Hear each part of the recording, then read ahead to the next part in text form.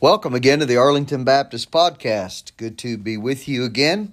My wife and I were gone all of last week on some vacation to see our son and his family in Scotland. They have been missionaries there for right at 5 years now, so we enjoyed our visit there, especially to see our precious 5 grandkids that we don't get to see quite as often as our other 6 that live here in the States. But anyway, good to be back with you, and we did record an extra podcast and sent it out this past Saturday, which is a little bit unusual, the timing, but I wanted to get caught back up on our podcast, try to do one per week.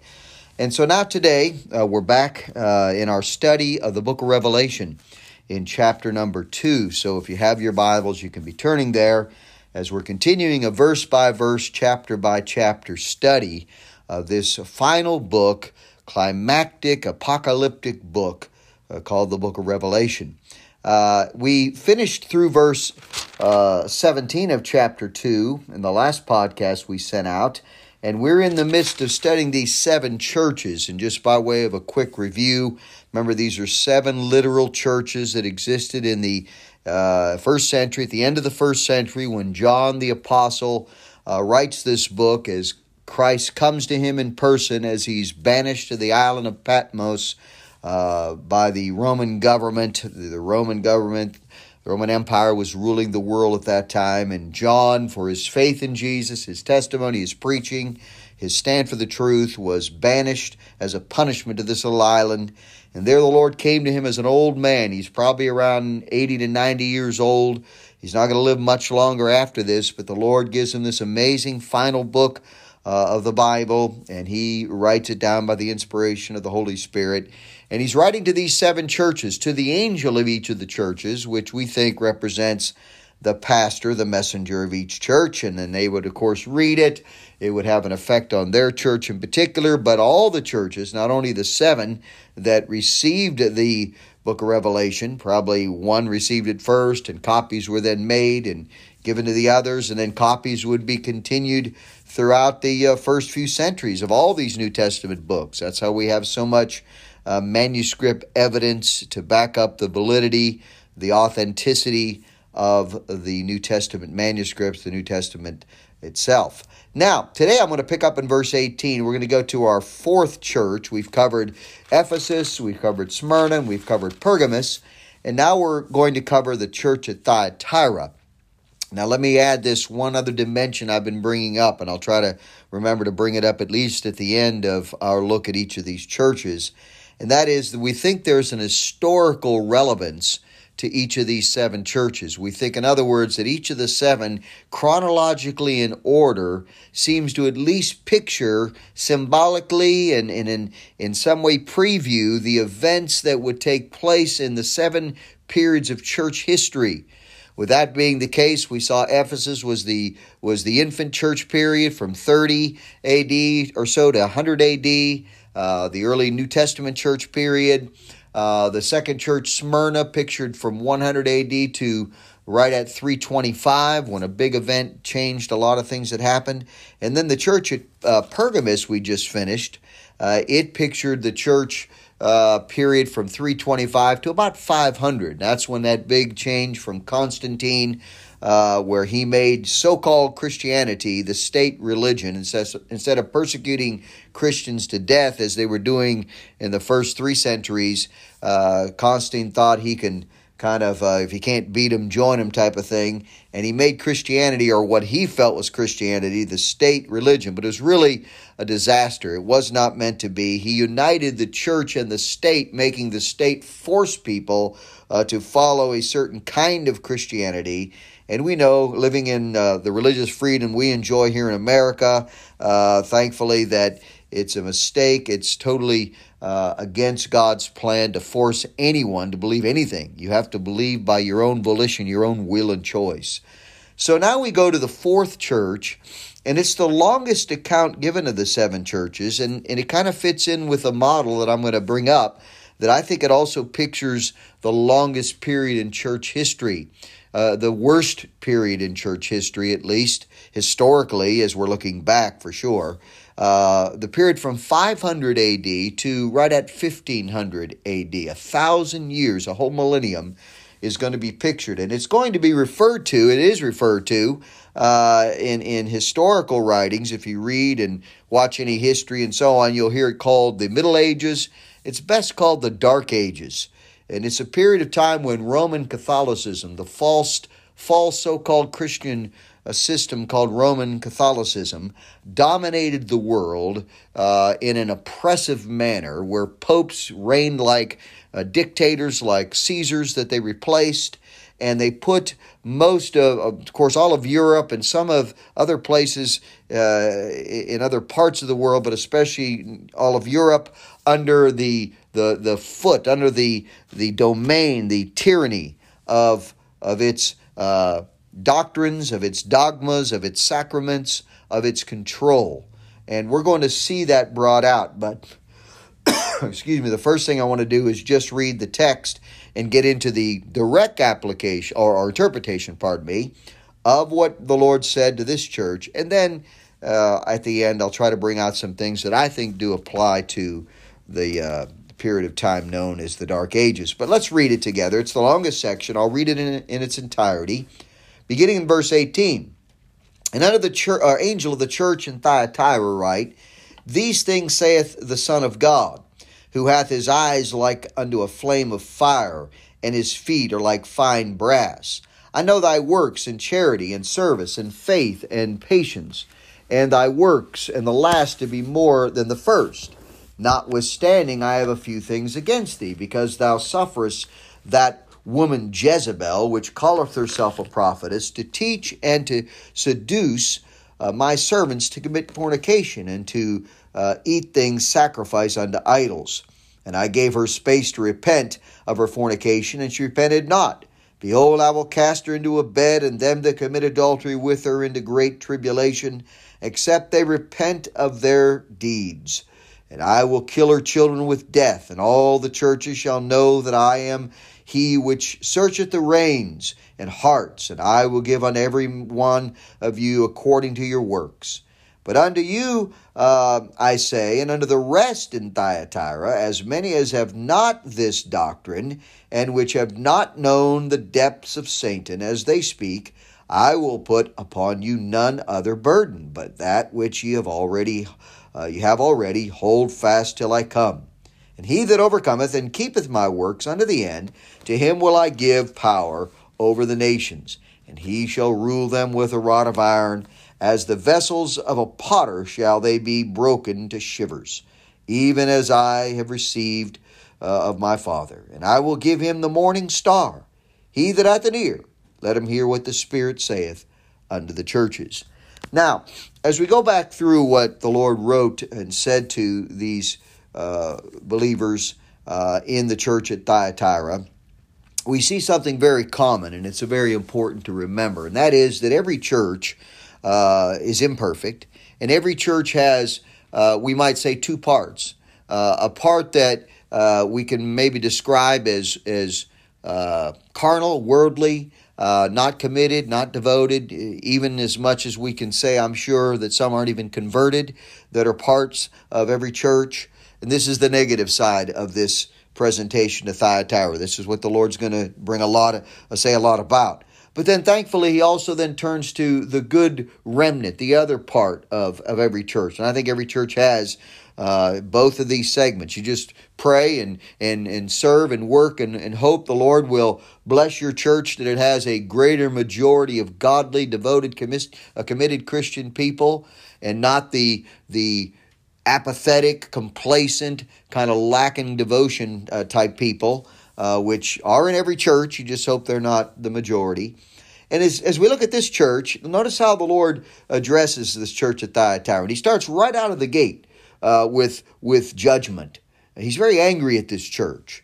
And I'm going to talk about the picture of that being this 1,000-year Dark Ages later, but it's telling that it starts right out. This is the harshest the Lord is in any of the 7 churches. Now, he's harsh on 5 out of the 7 for sure, and he's going to be very harsh with the last church, which I think pictures our present age, or the last age of church history, which I think we're in right now, the Laodicean church period.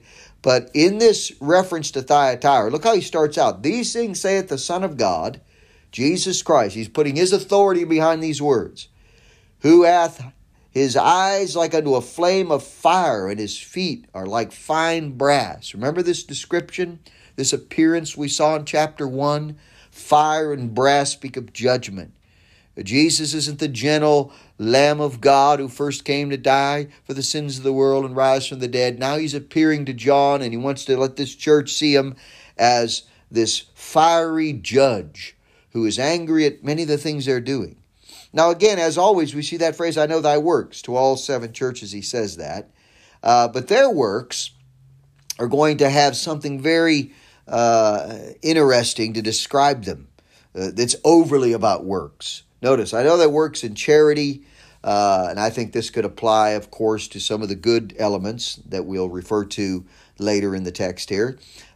He says, in service and faith and thy patience, which are all good things. We're not negating that or not undermining the good things that the church was doing there, or at least a portion of the church was. But then he says this statement that's kind of telling.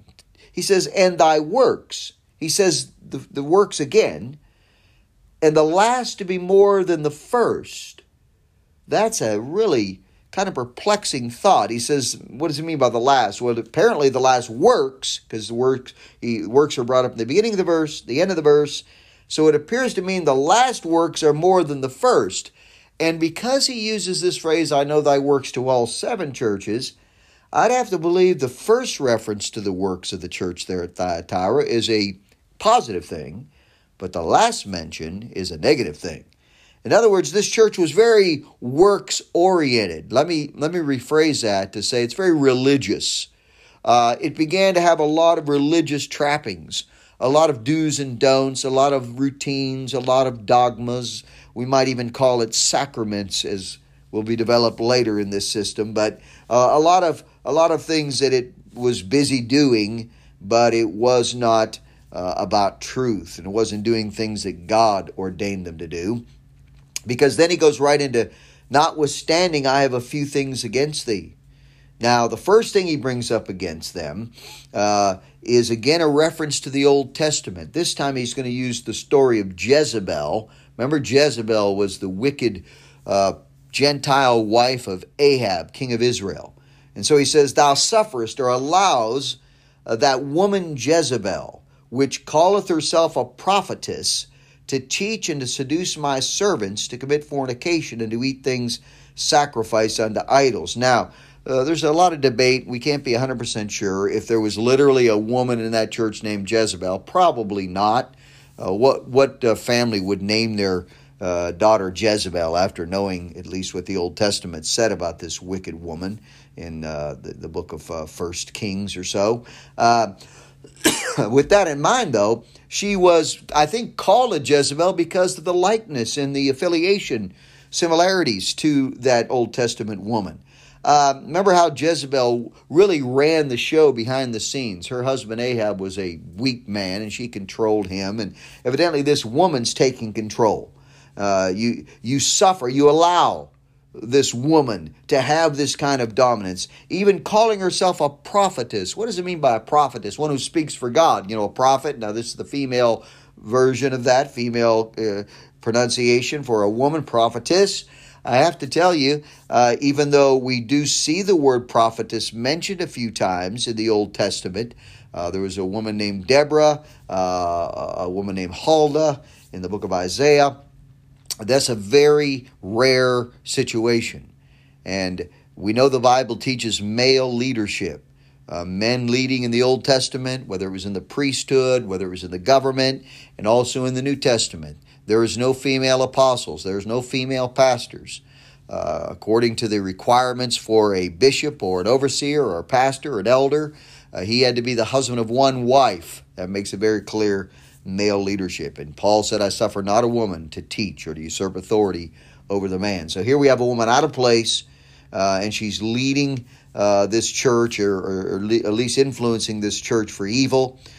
She's influenced them to teach and to seduce my servants. So she's kind of leading in the teaching.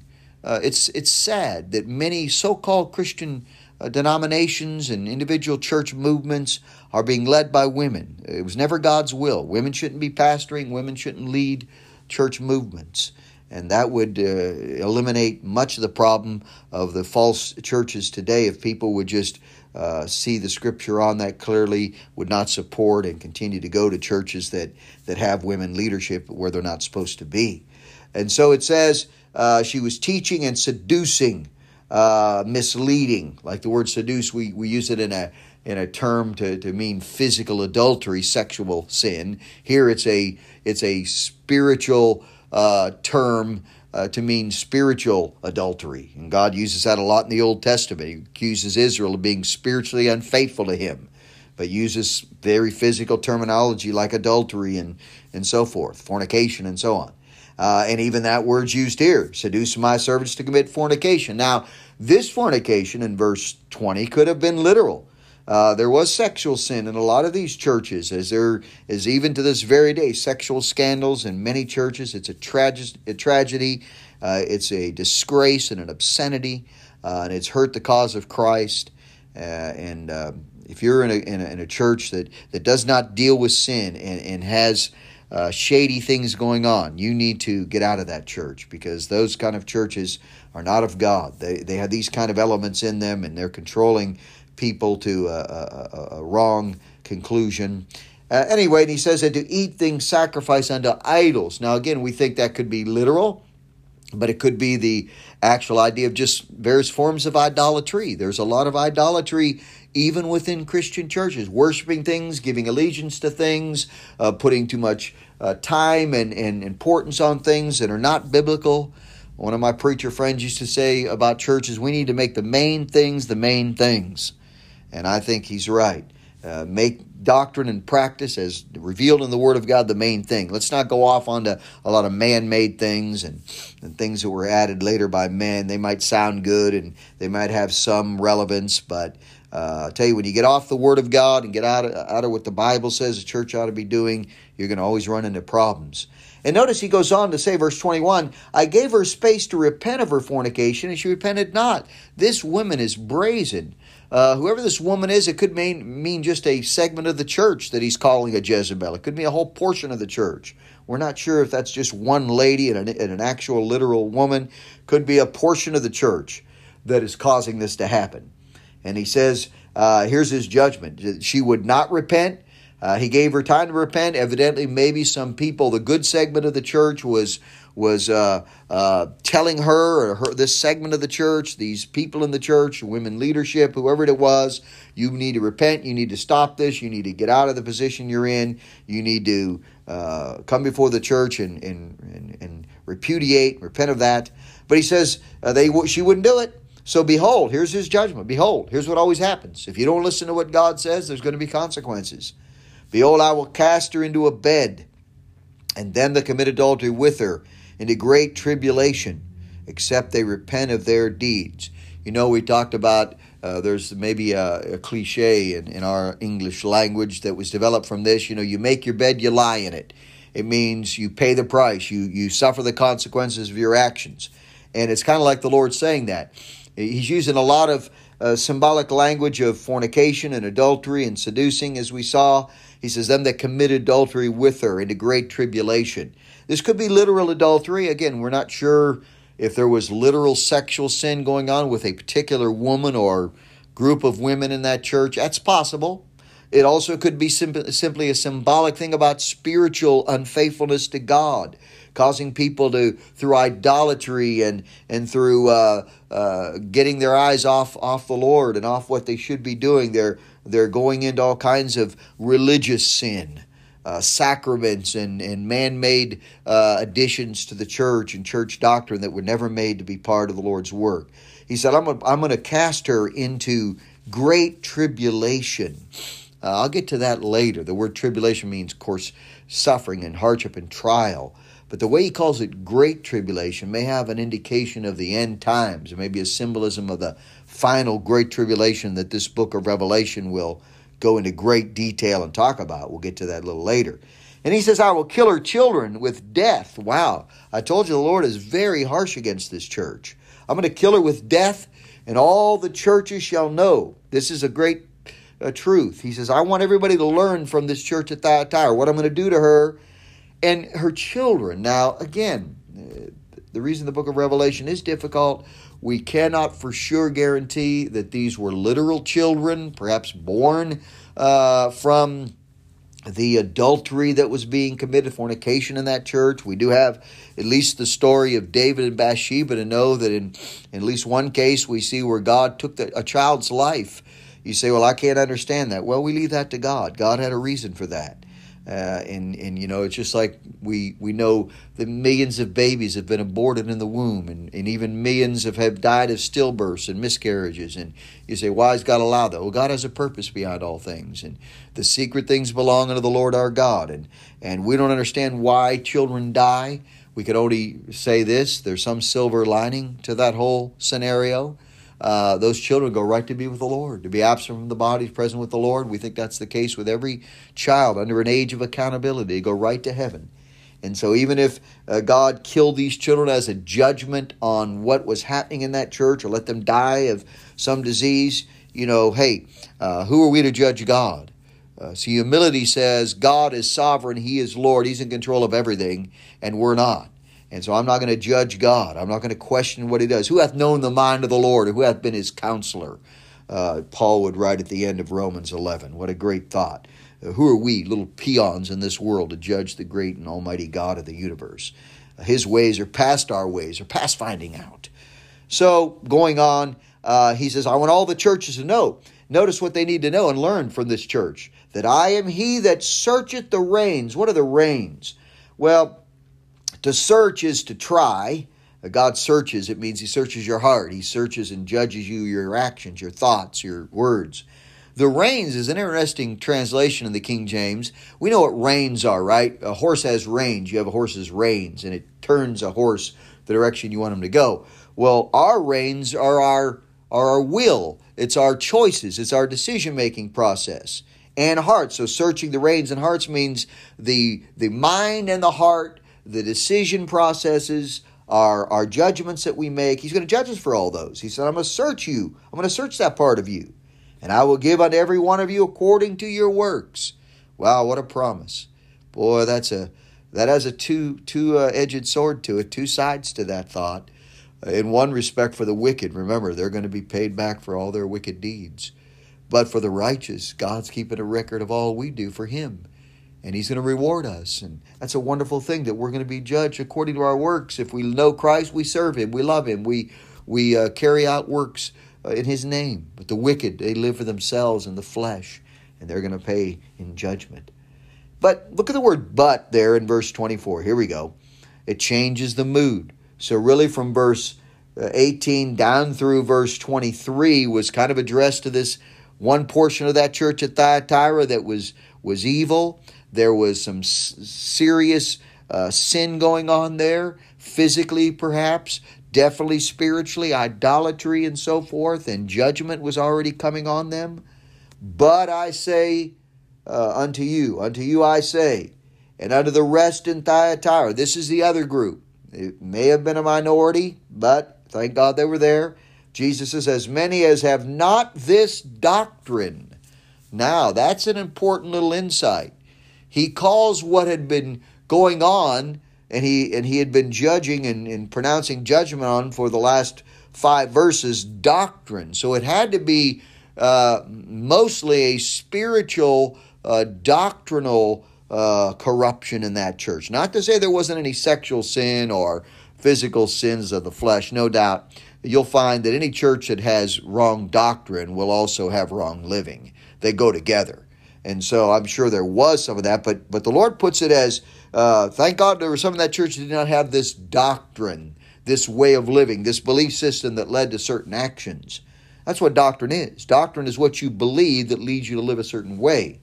And our doctrine is supposed to be biblical Christian doctrine, sound doctrine, as Paul referred to it several times in the book of Titus to that pastor, Titus. Now he says, and which have not known the depths of Satan as they speak. Wow, he's really making it clear that there were, thank God, some in that church that were not among that other group that had known the depths of Satan. He must be describing them in comparison to the first group. And this group, thank God, were doctrinally sound. They had not let the devil deceive them and twist their thinking, and especially as they spoke. Because he says, as they speak, not as you speak, but as they speak.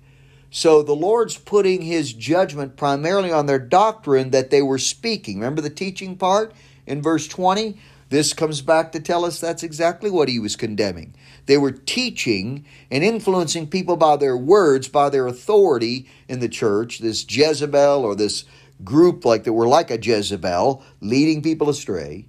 And the Lord's commending now this new group. Thank God you're not like them. And I love how he ends verse 24. I will put upon you none other burden. Oh, isn't that great?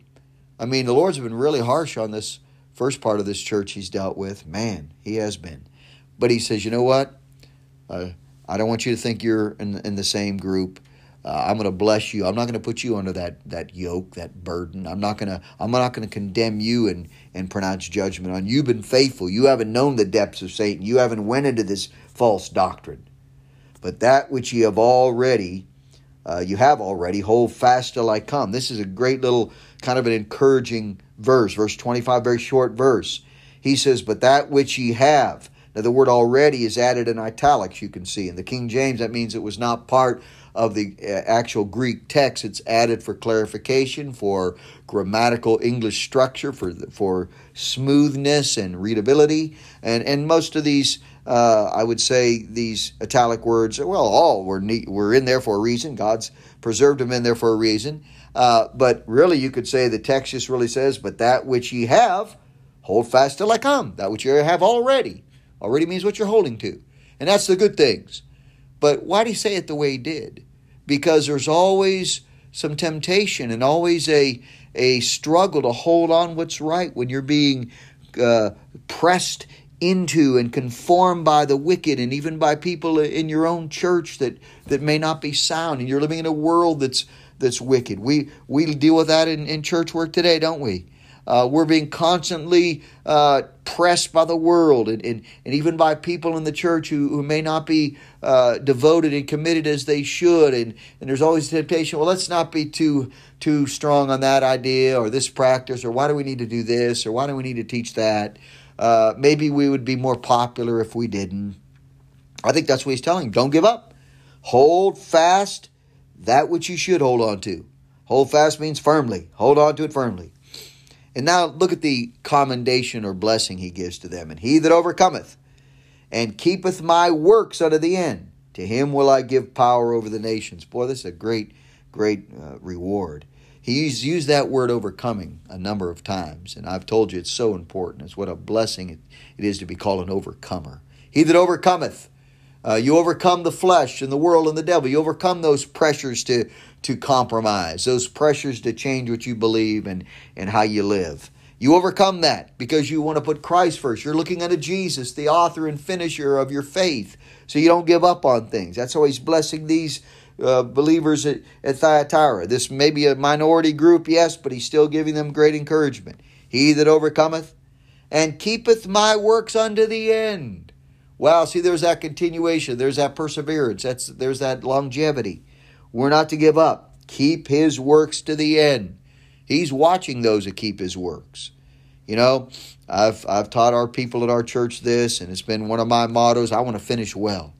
I want my wife and I to finish well. My kids and grandkids. I want our church to finish well. No matter how long we're here. No matter how long each of us are at this place.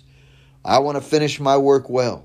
He says, you keep my works unto the end. Don't be a castaway. Don't be a statistic, a casualty. There's so many fall-away Christians, you can call them. People that used to be faithful, used to be in church. They're out of church now. They don't live for the Lord now. I don't know if they were really saved to begin with. It's not my judgment to make. I have some real suspicions that many of them weren't saved to start with. But hey, all I know is he says he's going to bless those that overcome and keep his works to the end. Well, look what he's going to give them. To him will I give power over the nations. Wow. That's a wonderful thought. That's part of his reward during the millennium. The power of the nations means to rule and reign with him when he rules and reigns on earth. We'll get to that. We'll get to that great millennial kingdom as we talked about in our view of the pre-tribulational, premillennial view. We believe Jesus is going to come and set up his kingdom. For 1,000 years, he'll reign literally from Jerusalem. And those faithful Christians, part of his churches that are doing his work, are going to reign with him. And then he quotes from the Old Testament. He just throws in a quote from Psalm 2, verses 8 and 9. And he shall rule them with a rod of iron. This is Christ, of course, but he includes it here is because we're going to rule with him. Paul would say in 2 Timothy, if we suffer with him, we shall also reign with him. And so he's putting this passage from Psalm 2. It's a messianic passage. It has to do with the Messiah's reign when he comes back, when Jesus comes the second time. But he includes it here to kind of bolster his point that if you're faithful to me, you're going to reign with me. I'll give you power over the nations. Not your own power, the power I'll give you. It'll be a delegated power. And he shall rule them with a rod of iron.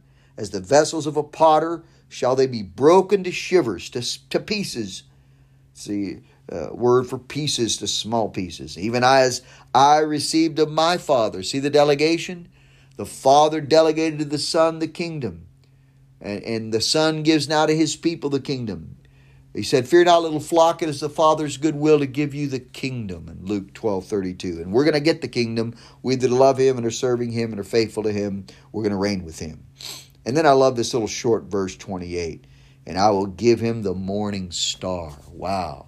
Now that's a tough one to interpret. I'm not sure exactly what he means because literally he's called at the end of the book of Revelation the bright and morning star, isn't he? In Revelation chapter 22, let me turn to it just for a moment and remind you that great thought where Jesus says of himself, I am the root and the offspring of David and the bright and morning star, 22:16. So what does he mean by I will give him the morning star? I'd have to say it must mean that it just means we're going to have his kingdom with him. We're going to be with him. I'm going to give him myself. I'm going to make him a part of me. I'm going to give you who I am. I'm going to give you all that comes from being in Christ. Remember that great little prepositional phrase, in Christ, that's used throughout the New Testament? Oh, I love it. I've preached on it before. It's a beautiful little statement. There's so much in it. I'm hesitant to go too deep into this, but in Christ, we're in his protection. We're in his family. We're in his blessing and in his favor and in his grace and all these things. So I think when he says, I will give him the morning star, it's basically just saying, I'm going to make him a part of myself. And he's going to be a part of my kingdom when I return. And of course, the Lord then finishes, he that hath an ear, let him hear what the Spirit saith unto the churches, which is how he ends all the 7 letters to these 7 churches. And that's simply teaching all of us that we better listen to what he says, because every church of these 7 is represented in some way in our churches today. We can probably find elements of our churches, my church, your church, in these 7 churches. Now, as I said, before I close, we're almost done, but let me bring up, I do think there are some very amazing similarities to the church of Thyatira, to what I call the period of the Dark Ages from 500 to 1500 in church history. And this period known as the Dark Ages is one of the most horrifying, brutal periods of time that's ever been known to modern man or to mankind in general. And the reason being, and we must put the blame where it needs to be put. Now, I was raised Roman Catholic. I've said that on a number of the podcasts. I don't make any apologies about my anti-Catholic stand on things. I am not anti-Catholic people. Please remember, I am anti-Catholic doctrine, anti-Catholic system. I do not believe that the Roman Catholic system is true Christianity at all, because true Christianity is Bible Christianity. If you go out of the Scriptures and you cannot base what you believe and how you live as a Christian upon the Scriptures alone, they are the final rule of faith and practice, then you, or whatever your system is, cannot be truly called Christian. And so I do not believe Roman Catholicism is truly Christian. And I think this church at Thyatira, which is the longest section of any of these 7 churches, also pictures the longest period of time in church history. Now, I'd have to go into a whole discussion of church history to back this up, and I have on other programs. I can't do it here. I will ask you and urge you to go back and listen to some previous podcasts on Baptist church history and Baptist church doctrine I did. Oh, I don't know how long ago. You'll have to look it up. But if you get the podcast you're subscribed, you can go all the way back to when we started our podcast a year and a half ago or so. And you can listen to that section on history, which is very important. But I will just give you a couple of quick thoughts, how I believe this system pictures Roman Catholicism. First of all, the stress of the woman, Jezebel. You know, Catholicism claims to be the true bride of Christ. The popes claim to be the vicar of Christ or his representative on earth. Is it a coincidence that the main sin that he deals with is their doctrine, and their doctrine is idolatrous? When you talk about Roman Catholicism, with all of its idol worship, worshiping Mary and the saints, and worshiping the wafer and the wine as if it's the literal body and blood of Christ, which the Bible never teaches it is. It worships the Pope. It worships the authority of the councils and so on. Totally foreign to the Bible. We see this whole idea of spiritual adultery. We see this idea of her cast into a bed committing adultery. This is all, I think, in line with the Roman Catholic Church through all its history. It really didn't start till about 500 or 600 AD. It's not the original church. The true churches of Christ were not Catholic churches. You can learn that by simply seeing what the New Testament book of Acts and the epistles teach. They don't teach any of the sacraments that the Roman Catholic system began to believe, like papal infallibility and the perpetual virginity of Mary and the actual, transubstantiation idea that the wafer and the wine that they use literally becomes the body and blood of Christ. This is all a corruption. This was all added later. It's not in the text. And so some of these things that he refers to, remember the emphasis on works I told you about. Notwithstanding, he says, and the last to be more than the first. Catholicism is all about religious works. They have seven sacraments that poor Catholic people are being duped into thinking if they'll just keep those 7 sacraments as faithful as they can, that maybe they'll get into heaven. And if they don't, they can at least go to purgatory, and they could be prayed out of purgatory, or enough masses can be conducted, or candles lit, or whatever other totally man-made ideas are added there. There is no purgatory. It's not taught in the Bible. There's only heaven and hell. And so what I'm saying is this church at Thyatira, the longest section in this section of the 7 churches, pictures, I think, the longest period of time when Catholicism dominated the earth. And this is not something I'm making up. You can check out the history. Don't take my word for it. Read any good church history, any good secular history will even show you the atrocities of the Crusades and the Inquisitions and how Catholic domination over the states in Europe especially, and the Roman Empire, though it collapsed technically, the western section of the Roman Empire toppled in 476 AD, but it really didn't die, because then the popes, ruling like tyrants from Rome, literally took over that vacuum. And they would crush anyone that was against them. They killed thousands, if not millions. I believe the number's in the millions, personally. I think there's enough documentation to back that up. They killed Muslims. They killed Jews. And, of course, they killed true Christians the most. As a Baptist, one of the reasons I am a Baptist is that I know our Baptist history went back through the groups called the Waldensians and the Albigensians, the Paulicians. They were called Anabaptist, which means those who rebaptized. And you study the bloody history of our people being killed by the thousands and millions because of this horrible system called Roman Catholicism. I think it's pictured at least by this Thyatira church age period. Well, I'll leave it there. I can't get into more history with this. Go back and listen to some of the previous podcasts. Next week, Lord willing, we'll bring up now the 5th church. We'll get into chapter 3, and we'll cover the church at Sardis. Well, let me remind you of our motto that we always end with: conviction for truth, compassion for people. God bless you.